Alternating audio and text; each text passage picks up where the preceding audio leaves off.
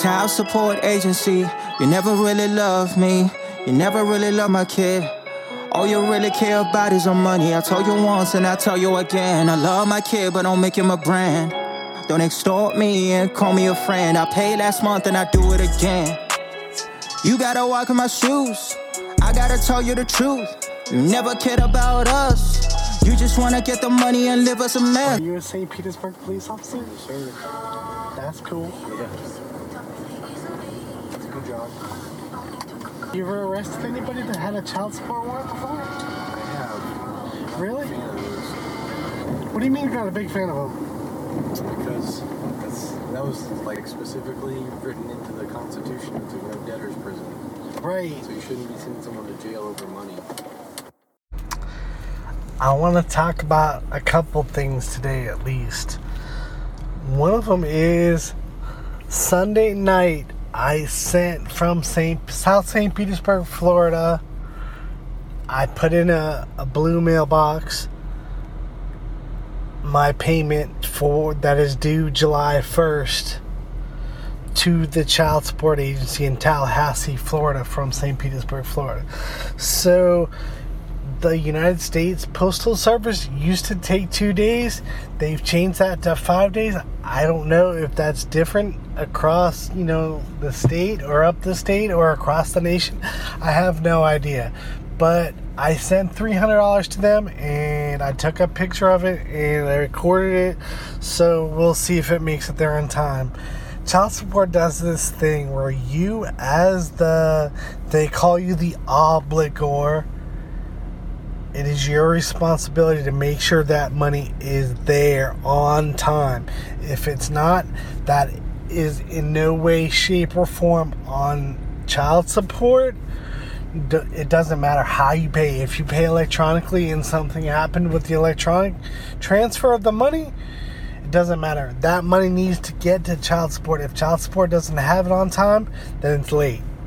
And it doesn't matter what the reason is for that. They don't care. That's the first thing that I want to talk about. The other thing is they have overturned the United States government has overturned Roe versus Wade. And that has huge impacts on people. The main impact is that,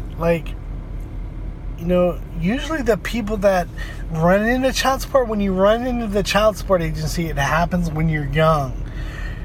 And because Roe versus Wade was overturned, now a young man, doesn't have any way to fix the mistake that he made.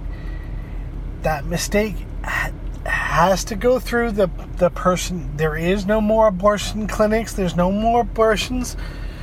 And that child will be born, and then that person more than likely will just end up on child support, dealing with the child support agency, and they'll have to go through what I've been going through and what everybody with the child support agency has been going through over time. This is not a political podcast by any means, but this is a very political issue. We're not talking about anything here but mistakes that are made by young people. Now, if a young person makes a mistake while having sex, which they do all the time, they have to go forward with the consequence of that mistake, and that is horrible.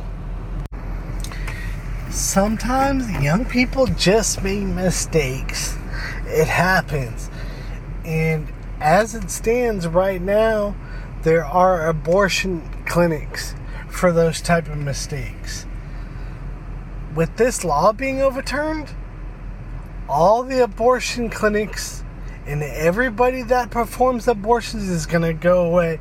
So it's not going to be possible when a young person makes a mistake to resolve that mistake. They're going to have to go through with it and deal with whatever comes from the child support agency or from that child for the rest of that child's life, all because Roe versus Wade was overturned. That's ridiculous. The overturning of Roe versus Wade should be limited to a person once or twice in their lifetime for a female, or like under the age of 25, completely negating the ability for a person to have an abortion for their entire life. Just completely negating it is a huge mistake, I think. I want to know why you guys are saying that I owe you anything. Child support agency, you never really loved me. You never really loved my kid. All you really care about is on money. I told you once and I tell you again. I love my kid, but don't make him a brand. Don't extort me and call me a friend. I paid last month and I do it again. You gotta walk in my shoes. I gotta tell you the truth. You never cared about us. You just wanna get the money and live us a mess. And see, this is so funny that you guys say this. I pay every month. I paid that on June 25th. I'm pretty sure that's June 25th. It says that I made that payment. Right, it hit our system June 27th. Oh, okay. So you do see that I paid for July. Well, That was the July payment. That was supposed to be paid July 1st, but I paid it June 25th. I paid it 6 days early, just so you guys don't freak out about that.